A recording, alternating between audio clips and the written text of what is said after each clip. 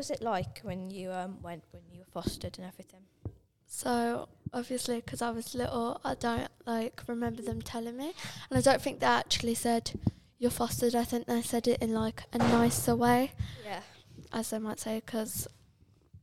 And to be honest, mixed emotions. Because it is hard. Because you don't know if they're gonna think of you, whether they're concerned about you. Yeah. But you get to have a new journey, and obviously that makes you unique because you're not different, but you get to tell a story when you're older, and it might inspire other people and everything, so that's good. Yeah. I think it kind of comes down to the way that they introduced you and told you that you're going to be in care. And the way I got told is I got read a book about 3 ducklings, and they had to live with the swans because they couldn't live with their parents anymore. So that was really more for my little brother, because he was only about 8 at the time. Yeah. But it's sad because we had to say goodbye to our mom, and it's not nice saying goodbye, and you never know when you're going to next see her.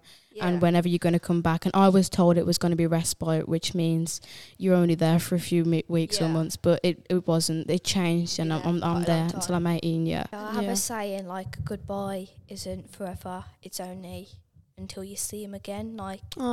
It's like saying, say goodbye to your friends and we'll see him soon. But goodbye, it's not really a word. It's like, I'll miss you until I see you again and everything. So that's what my social worker told me to say. She when you're going to say goodbye, and I didn't say goodbye. I said see you later, because I know that I'm going to see you later. So I'm not saying goodbye because it's not a goodbye.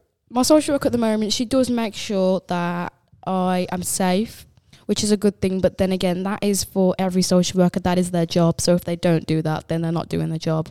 But also, I've had many social workers, so I can't put my trust into their social workers, because by the time I start getting trusted with them, they leave. But so they leave straight away. You don't have a chance to, and I don't trust them. I like that they're trying to keep me safe, do what's best, but I sometimes feel like they're watching everything I do and thinking I can't make my own decisions sometimes, because they're always you can do this, but you can't do that and everything. And I just want to be responsible and independent, and sometimes I feel like they get in the way of that and everything. And because they say, can I speak to this person privately? You might think what they're saying, because you don't know where it could end up and everything. So I wish they told me what they were saying sometimes, but yeah. In a way, I can kind of relate to that, because they all, my foster carer, they always say to me, so if I want to do something, they'll be like, you're not allowed because your social worker wouldn't agree with this. But they also say, if you were my child, I'd let you. But that's the problem, though. It's not necessarily that our foster carer doesn't treat us like a member of their family, because they do. It's sometimes that it's the social worker. They put limits on what you can do. So they say, if you were my child, I'd let you. So, for example, I went to Turkey in 2019, but it took about 4 months just to try and get approval to go, which I don't think we need the limits for that. Our foster carer, they can make the decision for us, and I feel like they should have more decision over what we should do. I don't know, but they treat you different because you're in care, and I don't think they our voice should be the same as any other child who's not in care. But that is why we do these things that we're doing now, I feel to get our voice across. It's not fair, because obviously doing these podcasts, it can help people and other foster kids hear what struggles everyone's going through. Because I think as well the social workers don't realise how we feel, because they're not in our shoes and they don't know what it's like. And something I've realised is with my social worker, he comes when I don't need him, but he's not there when I need him. Yeah, they always come at really unhelpful times. That happens a lot with my social for instance, workers. there was a day when he came and I didn't need him, and the next day basically I was struggling and something had happened. Yeah. And I kept trying to call him, and that voicemail thing at the end kept coming on, and I was like, why aren't you here? This is your job. And I sent it to him and he still didn't respond. So yeah, that's annoying. Like when they come when you don't need them, and then they're not there when you need them. But then also as well, we've also got to think about that social workers also have a life of their own as well.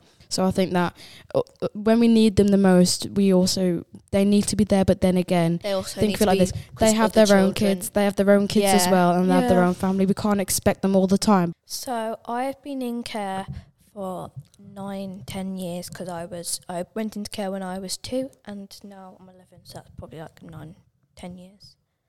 So what is your saddest moment in care? Like my saddest moment is probably being separated from my sister. But now I'm keeping in contact with her and everything. So it's not that sad anymore. But yeah. And also I'm quite happy that I haven't been moving from place to place and everything. Can you tell me like how often you see your siblings? So my brother, he's got an apprenticeship in carpentry and everything, but he still lives with me, but he might be moving out when he turns 18. And my sister, she's 25 and she lives by herself with her boyfriend, and I do contact with her every now and then. What's your favourite thing to do with them when you get to see them? So I like to normally just play around with my brother and go on bike rides and stuff. And with my sister, we go like shopping and everything. So it's nice to go shopping and everything with her. Yeah. Do you ever have your sibling arguments? I do have quite a few sibling arguments, yeah. Normally I just me and my brother play a fight and everything, and we do have a few arguments, say if we want to play this game but we want to play this other game, and just silly arguments really. Can you tell me what your happiest moment in care is? My happiest moment is probably, I'll say again, not being able to move around and start going to different places and staying in one place. Also coming to these interviews and everything, making lots of new friends, and just having a happy life really. Anyway, thanks for that. Could you tell me how long you've been in care for? So I've been in care since I was 4, so about 7 years. What's the happiest moment you've had in care? So at my school, I made a speech about not giving up on your dreams and not thinking that life is always going to be negative. Because when I've moved a lot of homes, I felt unwanted and abandoned, and my life is getting back on track because I used to be depressed and everything, and then I just thought life is only going to be how I make it. So if I want it to be positive, I've got to do all I can to make it positive. And now I feel like my life is going how I want it to.